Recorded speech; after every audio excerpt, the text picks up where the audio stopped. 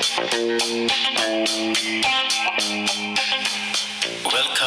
to the Super Green Show. I'm your host, Lapara. This week, I just want us to have a look at the relevance of transactional leadership in project management. So we're going to have a short show looking into that. So please stay tuned. Let's have a journey together. South Africa. I just want to address something. It looks like there's a misunderstanding here. This week, I've had a person saying or claiming that the president is applying double standard. And this person was saying, why don't we follow what happened to Bandile Masuku?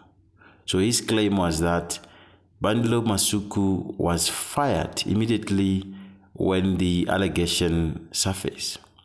And that was not true. Bandile Masuku was fired by the premier or relieved of his duties by the premier after the SIU finding. Now, people are not patient enough. They want Zweli Mkhize to go. They don't want to wait for any report. They want to conclude out of media court. And I think it's a bit unfair.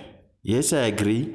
There are a lot of new things surfacing every day, new allegations every day. But still, the president can't act until there are concrete findings. And the only way he can get concrete finding is when he considered the SIU report. So can we allow SIU to do the job and then release the report and give the president opportunity to consider the finding, and thereafter he will make a decision, and if needs be, Zweli Mkhize will then resign, but not now. Please be patient. Let's go straight to transactional leadership. What is transactional leadership? This is a leadership style that uses reward and punishment to motivate subordinates. In this case, of course, we're talking about project members who then reports to project manager. It gets its name, or it got its name because it focuses on exchange or transaction. In other words, those project members or subordinates that perform their tasks correctly will then, of course, get rewards, and those that don't do so will get a punishment. So this leadership style was first, discovered by the guy called Max Weber, a German sociologist who was born in the 1860s. So this leadership style is sometimes called managerial leadership. The reason being it focuses on subordinate supervision, organization, and of course, performance. Now, the question is this good leadership style for projects or not? And the answer to that is yes or no. Yes, in the sense that it will promote urgency. When there are rewards, people will really work and they'd want to achieve more so that they can get rewards.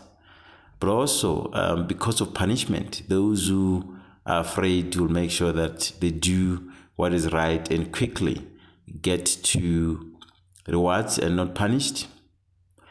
But also it also means time-wise, the project could still run within its original timeline if things are like this. But no, the no part is because this type of leadership style doesn't promote flexibility. It doesn't warrant thinking out of the box.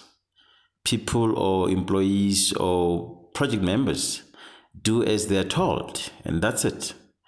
So there's no way you could work or you can do projects without thinking outside the box. So that could be a disadvantage. But at the same time, this type of leadership style doesn't really care about employees' happiness and well-being. So whether you're enjoying the job or not doesn't really matter, as long as you then do what you're asked to do. And that can be really bad when somebody's just doing things for the sake of doing without enjoying. So that is the bad part of it. And I think with that, this type of leadership style could work maybe with a combination of other leadership style, which I think we're still going to go through as we come to the other episode. But the answer is a yes or no. Maybe just to come close to examples. This leadership style is mostly used in soccer. You've seen coaches rewarding players that do well, by giving them either a bonus or by giving them an opportunity to play almost every day because they're doing well. Those that don't do well, they don't get, they don't get to a lineup, meaning that they will miss out in games after games. And again, in football, as you've seen with Hotspur under Mourinho, this leadership style warrants you doing as you're told. We've seen the way Kane played. We've seen the way Son played in there. We've seen the way Bale played. And the team couldn't really play the way they should individually. And also as a team, there wasn't a lot of flexibility there. There wasn't a lot of innovation when it comes to individual play. So that affected the team because they needed to adapt to Mourinho's style of, approaching the games. So that backfired. Hence, in the end, of course, he was shown the door. So this is how this style could deprive people from really thinking out of the box and doing what they can do best. In that sense, I feel, as I said, it could work well with a combination of others, and see how together this leadership style could work in project. As I leave you, please take a listen. This is where you're gonna get some help. For any assistance with regards to project management, business, environmental studies, risk assessment, and many more, please contact Mutondo Consulting on 064 843 0070, or you can email us on ndibuo@mutondoconsulting.co.za.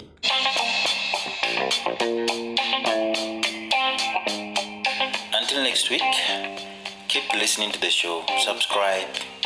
Thank you so much. I appreciate you. Bye.